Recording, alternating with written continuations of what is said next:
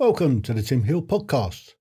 If you have the time, you can not only listen to the episodes, but you can also watch all the shows, and you'll find the links in the description below. Thank you.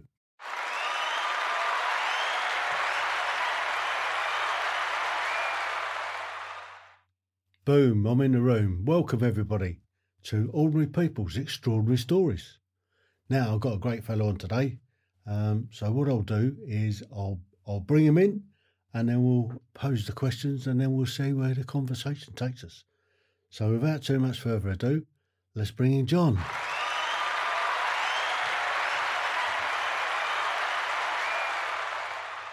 Welcome, John. Yeah. It's great to have you. So, thank you.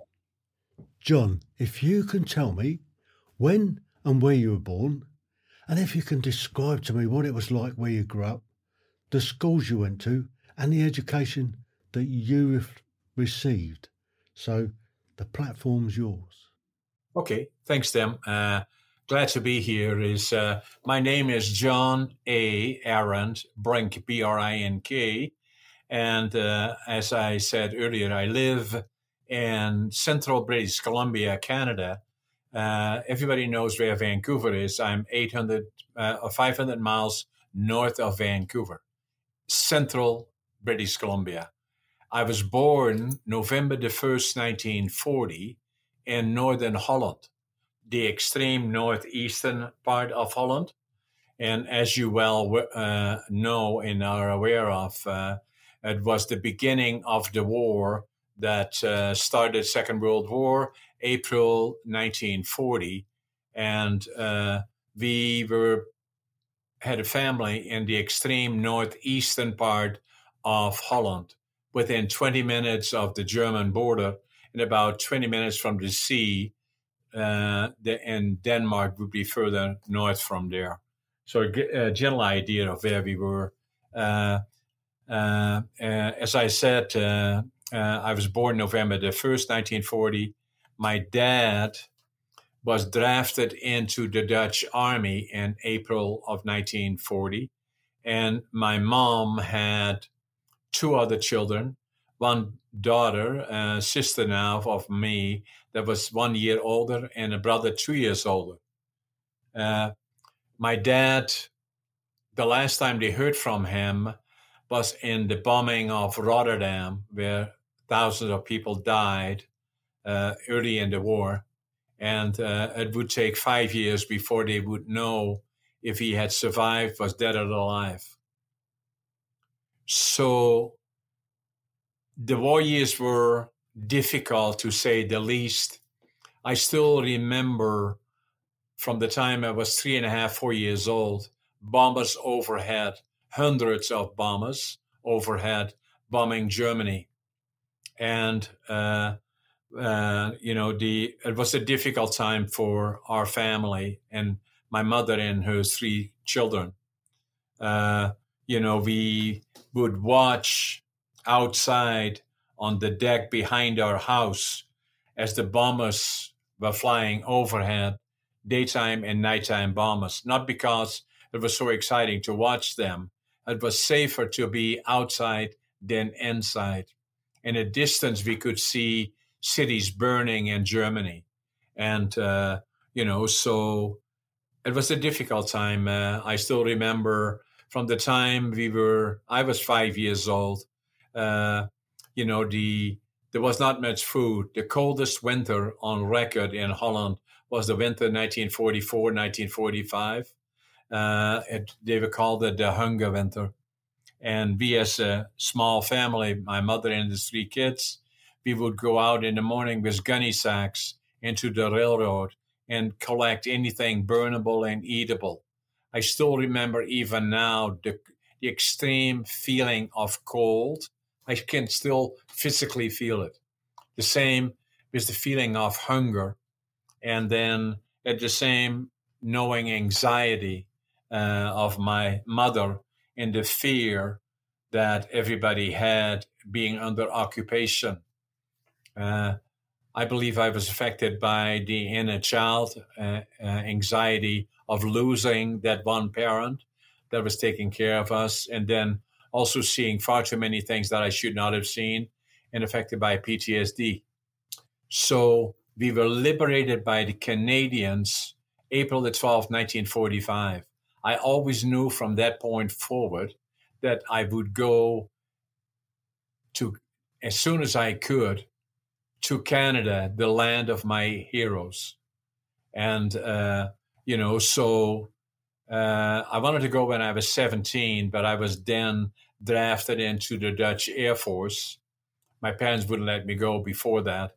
And then I was for 2.5 years in the Dutch Air Force, and then worked in the lumber industry in Holland, and and then finally emigrated when I was 24 years old. My academic life was not hopefully successful. So let's take you back then. That's a hell of an upbringing. Yeah. So my parents went through the war, and my mother's still alive. She was born in '39, so she remembers the war and growing up just outside London. So yeah, so you was under occupation, and I guess it must have been really difficult. I mean, from your early days, can you remember much about the area that you grew up in, and were the Germans in your town at that time? We were under occupation, Tim. Every day was a difficult day, especially towards the latter end. When I was approaching 5 years old, every morning we would go out, the kids, my brother, my sister, with gunny sacks to collect anything burnable and eatable. We go in the railroad yards. If the parents would go in there, they would shoot them. Besides, they would boot us one, and we just came back the following day. But I still remember the sound of hundreds of airplanes in the air is a sound you will never forget. And then the other part being as you can visualize Holland, the northeastern part is the Canadians pushed the Germans through the west side of Holland, through the north, through the province where I was born. They were trying to get back into Germany, and we were only 20 minutes away from the border. And they did have very little left at that point, the Germans, and were very scared of everything around them. We saw far too many people being shot and killed. And for a young person, I remember well seeing far too many things that we should not have seen. Yeah. So, being liberated at the end of the war, then that must have been quite something.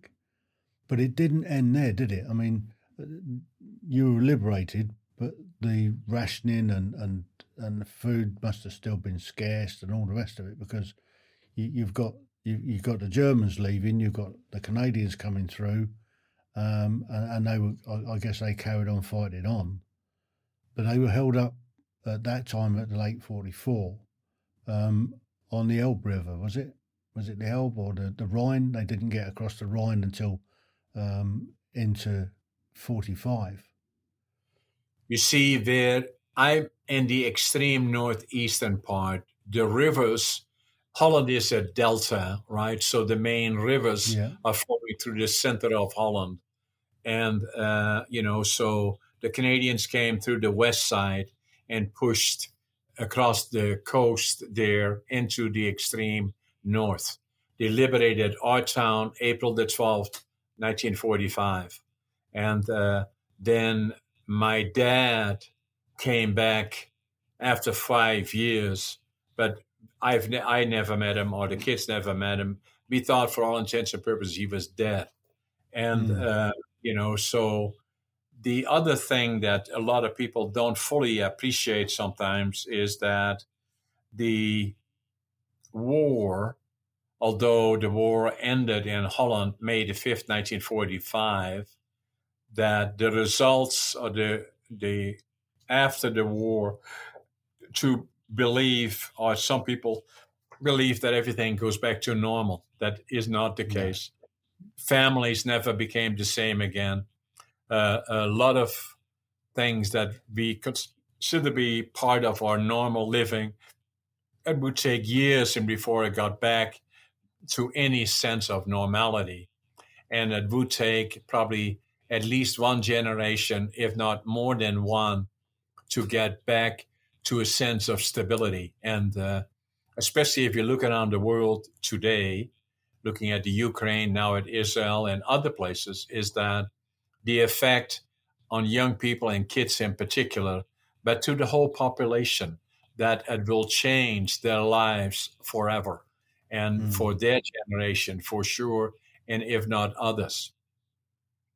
So you asked me about my education after the war. Things took time to get back to a sense of normal. Obviously, the family, my mom and dad were apart for 5 years, and it took time for them to readjust. I believe in a way they never did. My dad never would talk about the war, and developed a drinking problem that stayed with him till the end.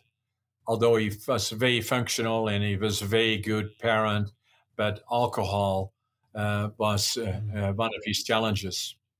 For me, I was not an academic success. I failed grade 3, and I failed grade 7 3 times. And then I was 14. And then the suggestion was made. My parents were beautiful people, but to send me to the mentally challenged school. Fortunately, they didn't do that, or get me a job. So they got me a job in a furniture factory, and and I became a furniture maker. Oh. And So just looking a little bit around the time that the war ended, and although life never ever gets back to any sort of normality for some years, did you get into school, and your schooling days? How did that come about? Because was much of Holland destroyed during that period? I know Germany got pretty well beaten up, but I don't know about Holland at that time.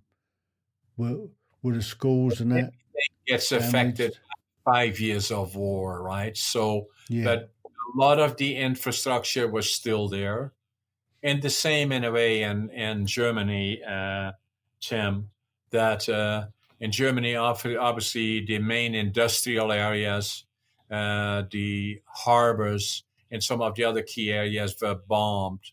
But a lot of the smaller communities, average communities, really didn't. But still, obviously, as a big portion of the population did not directly or indirectly survive the war. So it took generations before things came back to normal. Interestingly enough, even when I was going to the lower classes in school, we already developed ongoing relationship with the German kids on the other side of the border, because in war like this, most of the population, same as in this war, we were all victims. The Germans as well as the Dutch, the English, the Belgian, and throughout the world. It was the leadership, Hitler, and the people around him that obviously controlled what was going on. So, but fairly quickly after the war, at least the two populations started interacting. But it took many, many, many years before things got back to normal, if you wish, if there is such a. And but for me, in terms of in Holland, no different than likely for you, is that if you wanted to build a career and get married and buy a house, you had to have a good job, and you had to then have a good education. So every time I was troubled by the fact that I failed grade 3 and obviously, finished my schooling at the age of 14 and became a laborer. So in a way, I kind of felt I had failed, and but at the same time, I still had the dream of going to Canada. And I went to Canada when I was 24. And I always knew that I had the same qualities than most other people had that went on to college and university. And I knew I could do it, but I had to start from nothing. So I left in July of 1965, one suitcase, 3 books, 2 sets of clothes, and $150, and went to British Columbia to build a lumber mill. So let's just take. Can I just take you back a little bit then? So you left school at 14, and your parents found you a job in a furniture factory. Yeah. So how did you start there? Did you start right at the lowest level, sweeping up the floor before you managed to go on?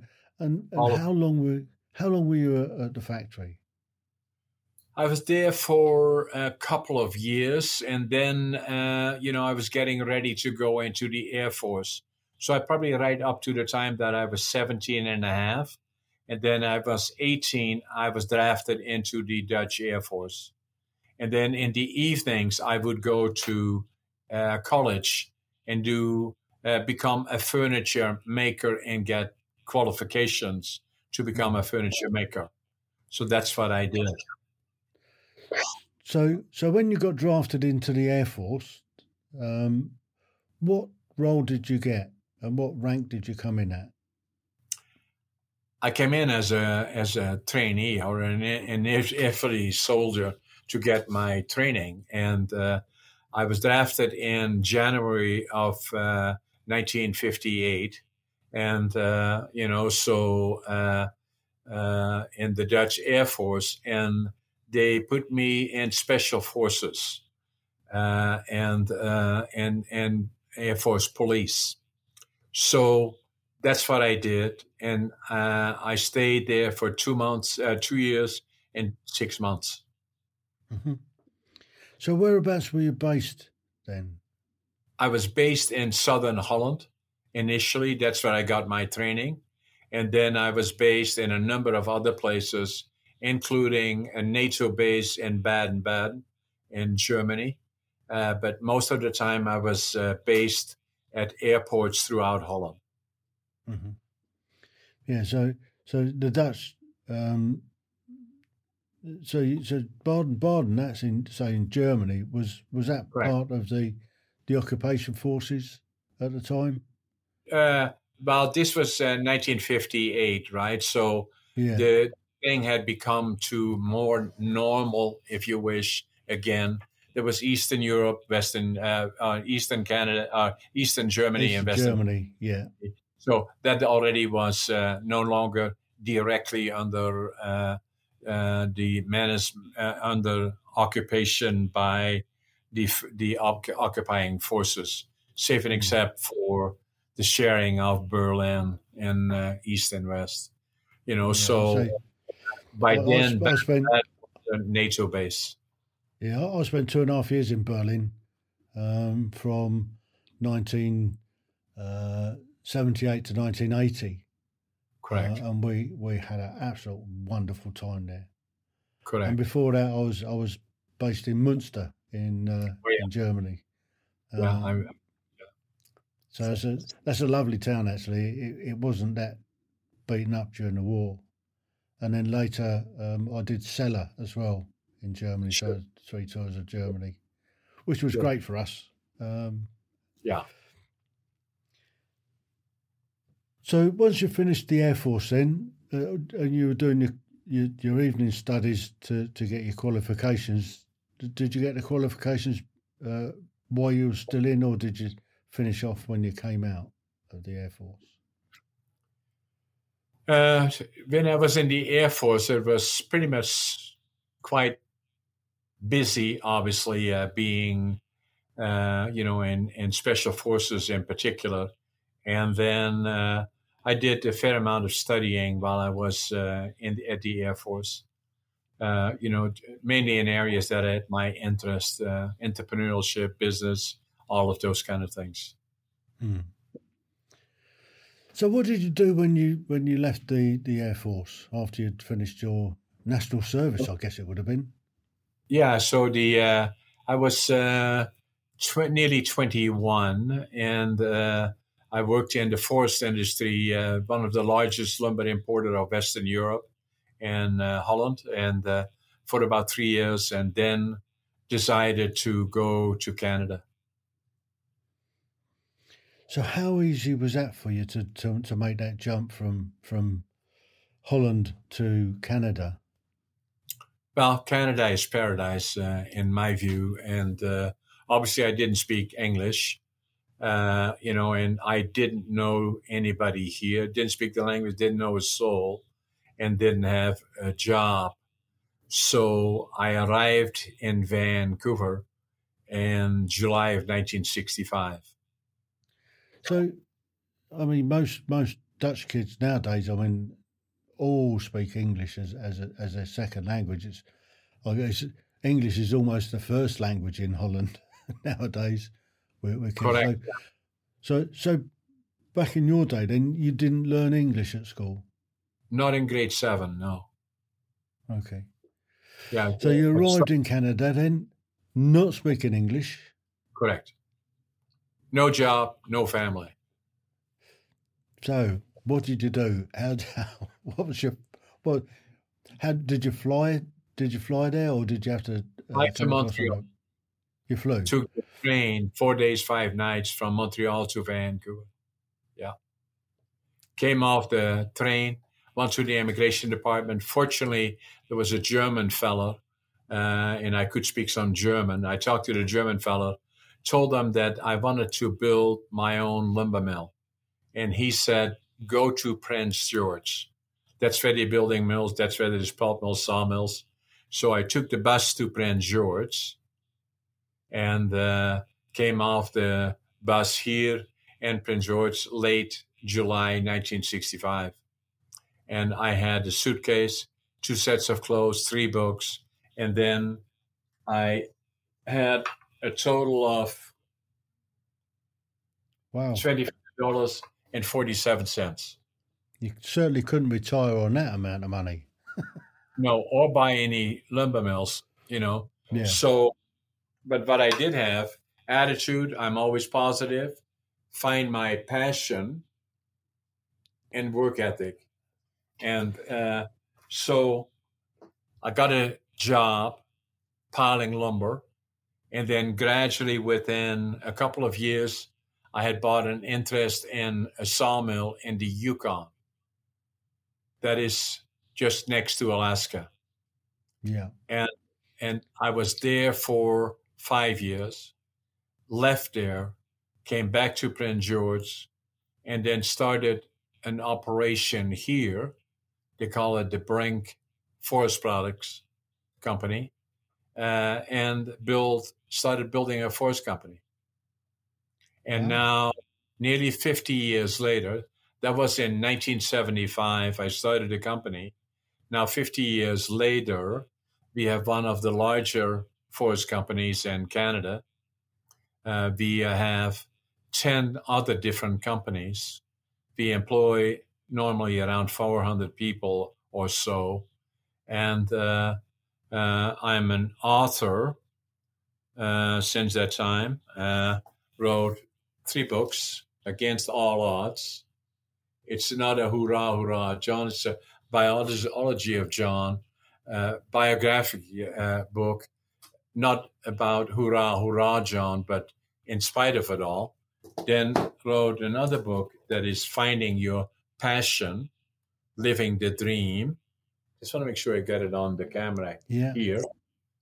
Living the Dream. And then the other thing that I didn't know I had is that in 1997, I walked into a store here, and a bookstore, and I opened a book, and the title of the book was Driven to Distraction, and it was about ADHD, attention deficit hyperactivity disorder. And I said, oh my God, that's me. And I bought the book, started to know more about ADHD. And then, I don't know how familiar you are with ADHD. I've heard of it. Yeah. Yeah. I call it a superpower. And I wrote a book about it. ADHD Unlocked, very popular. Trying to get it on the camera. There we go. Yeah, there you go. Yeah. So and started speaking about it more. So I'm a very active public speaker throughout North America, mainly, and and obviously I'm writing another book that comes out. A couple more books, actually. I do at least one book a year. That book is Living Young, Dying Old. And the purpose of the book is not so much as to how old you are in years, but the quality of life. And, so that book will come out next June. So I've been very active between running close to 10 companies and then podcasting. I'm fairly active podcasting and public speaking, and then obviously the same as books. Now, the books, are they available in audio versions? Yes, they are, yeah. On all major mediums. So, somebody wants to get your books, what I'll do is I'll put them in the description. So anybody wants to dive in. On Google, yeah. Yeah, fantastic. JohnABrink.com.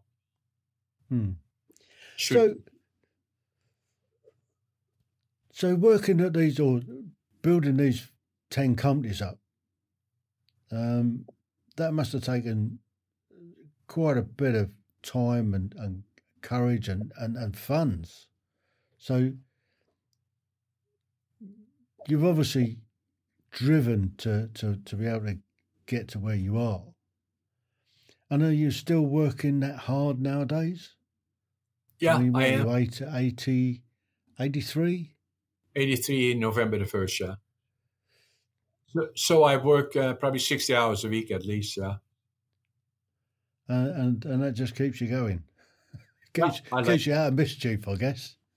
Yeah, the other thing that I do is I go to the gym, stay in shape. I've been a competitive bodybuilder. I'm probably the oldest competitive bodybuilder in North America. And, and I like it. I enjoy it. Qualified for bodybuilding in Northern British Columbia, second in bodybuilding, third in physique. That qualified me for the provincials, came in third in bodybuilding, second physique. That qualified me for the nationals in the Arnolds. Then came COVID. I started again on bodybuilding. I will compete again when I'm 84. Wow. You're a real inspiration there. So, I'm only 65, and underneath this gorgeous exterior, there's an absolute train wreck going on at the moment. I struggle at getting out of bed in the morning, and some mornings I can't even do that, not without help anyway.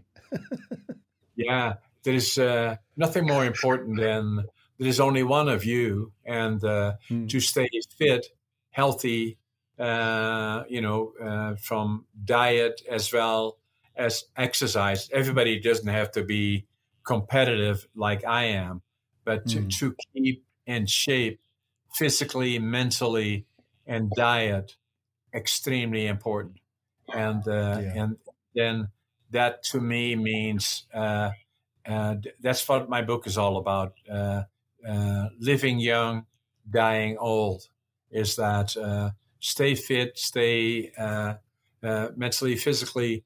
Watch your diet. Be proactive in terms of this precious body that we have. We only have one of it, although it is very forgiving. But there's only so Yeah. much of, and a lot of people give up and say, "I'm too old for that. I'm too old for this. I'm too old for that." Right? So lay on the couch, watch TV. Right? Yeah, I don't quite do that. I try and get myself moving every day, but yeah, I'm riddled with rheumatoid arthritis, a load of osteoarthritis going on, and a few other things. And it's a bit of a struggle at times. But we're not talking about me so much. We're talking about you. So, in all that time that you've been in Canada, have you ever been back to Holland? Back Oh to yeah, the I Netherlands? still have an apartment in Holland. I still have some business involvement in Holland, and not doing COVID, but normally what I like to do is go a couple of times a year, go back. It's so easy now, right? So I've Yeah, even gone. I used to go for 4 or 5 days or for a week maximum, and so it's not a problem. It's easy enough, right? mm, So much easier than when I came here. yeah. I guess you've really settled there. So you're obviously a Canadian citizen now. Do you have dual nationality? No, I'm Canadian. I didn't preserve my Dutch. I don't intend to go back there to live. Hmm. My I live here in Canada. I'm proud to be a Canadian. I love it, and I love Canada. I love British Columbia. Mm. Yeah. It sounds like a wonderful place to live. Yes. So, did you get married at all there? Oh yeah. I'm married. Yeah. So I've you been got married? for more than 40 years. Yeah. Blimey, you must have got on with it then. Yeah. No. No. For sure. Yeah. So, out of all your achievements, what do you think is your greatest achievement to date? My greatest achievement, Hmm.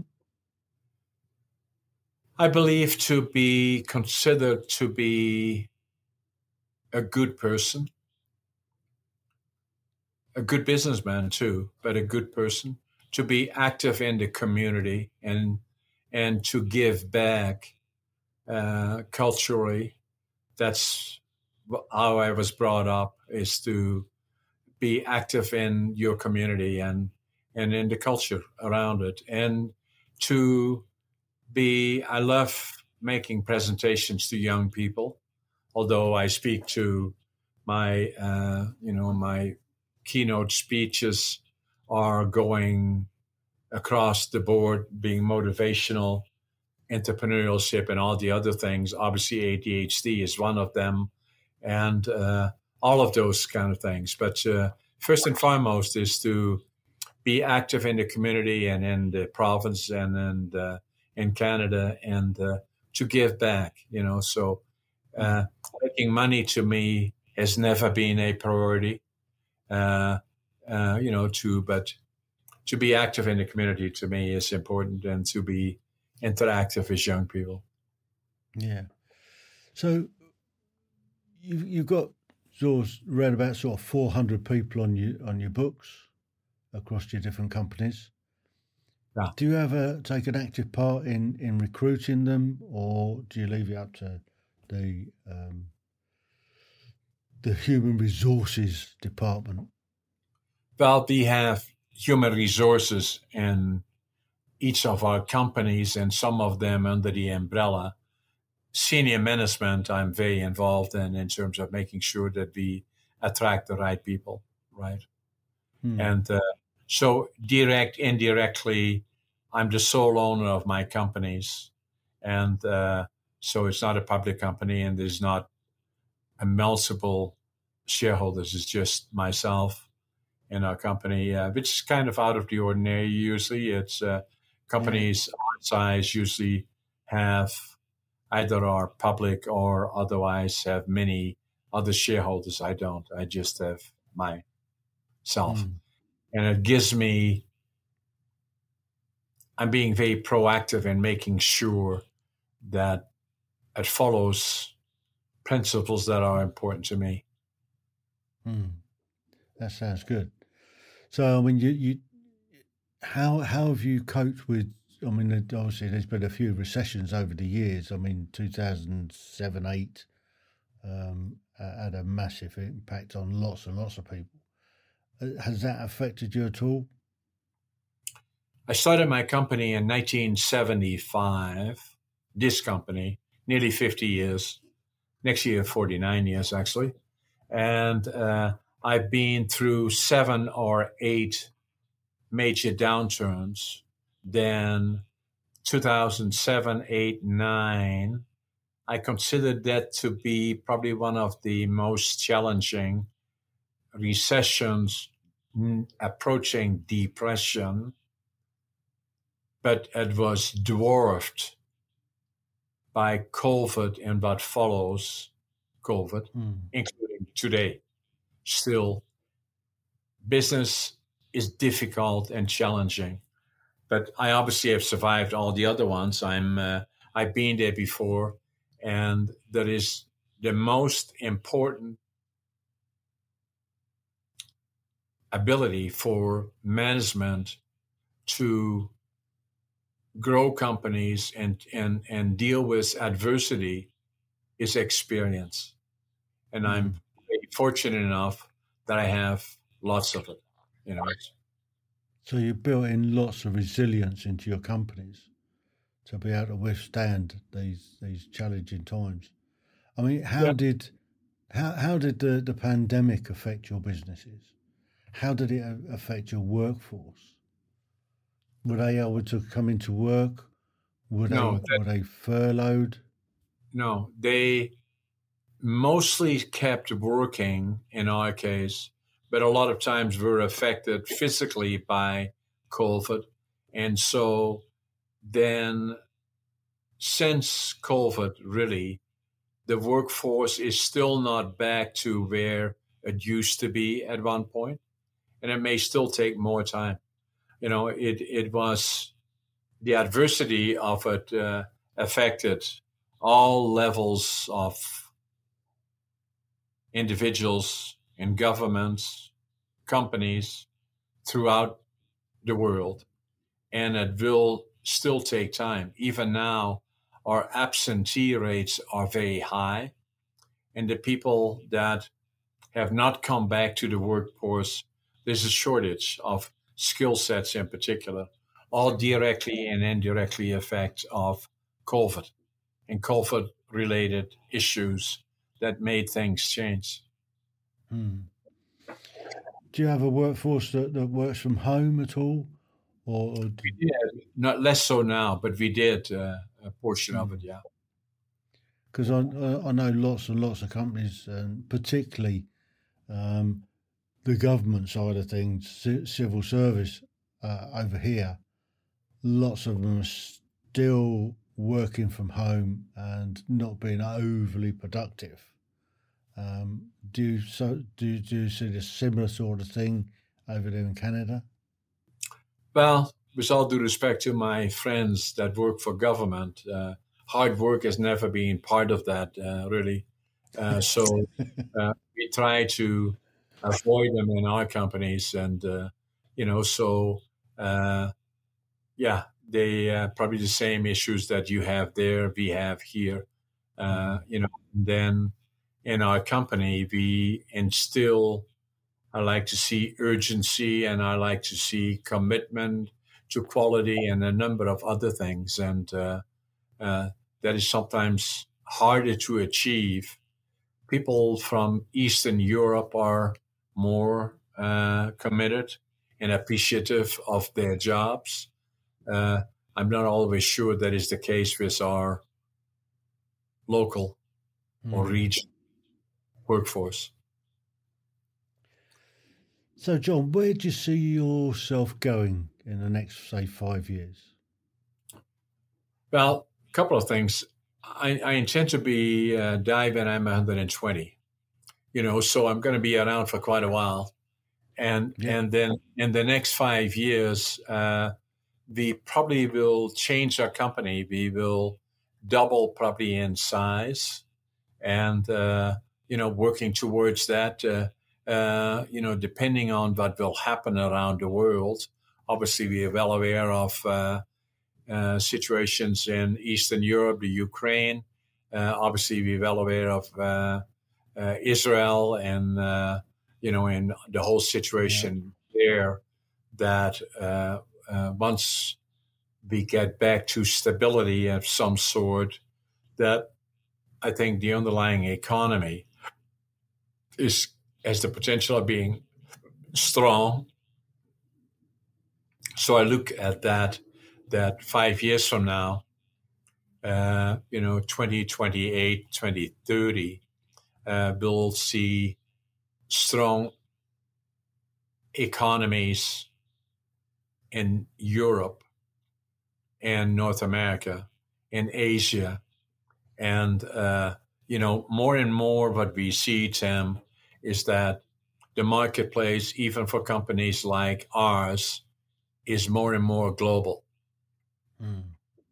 And we will be very active in that. The other part about it is that that is my companies. The other thing, personally, I will be, again, very active as a in-demand keynote speaker. I will write at least one book a year, and I will be very active in podcasting. I do usually about 13 podcasts a month, 3 a week. And then I'm usually at least a guest, like on your show here, on one show per week.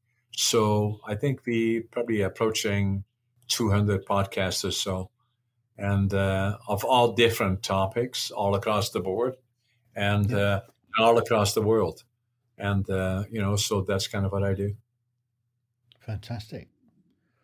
Well, John, I think you've had something of a fascinating life from that awful start in life during the Second World War to where you are nowadays.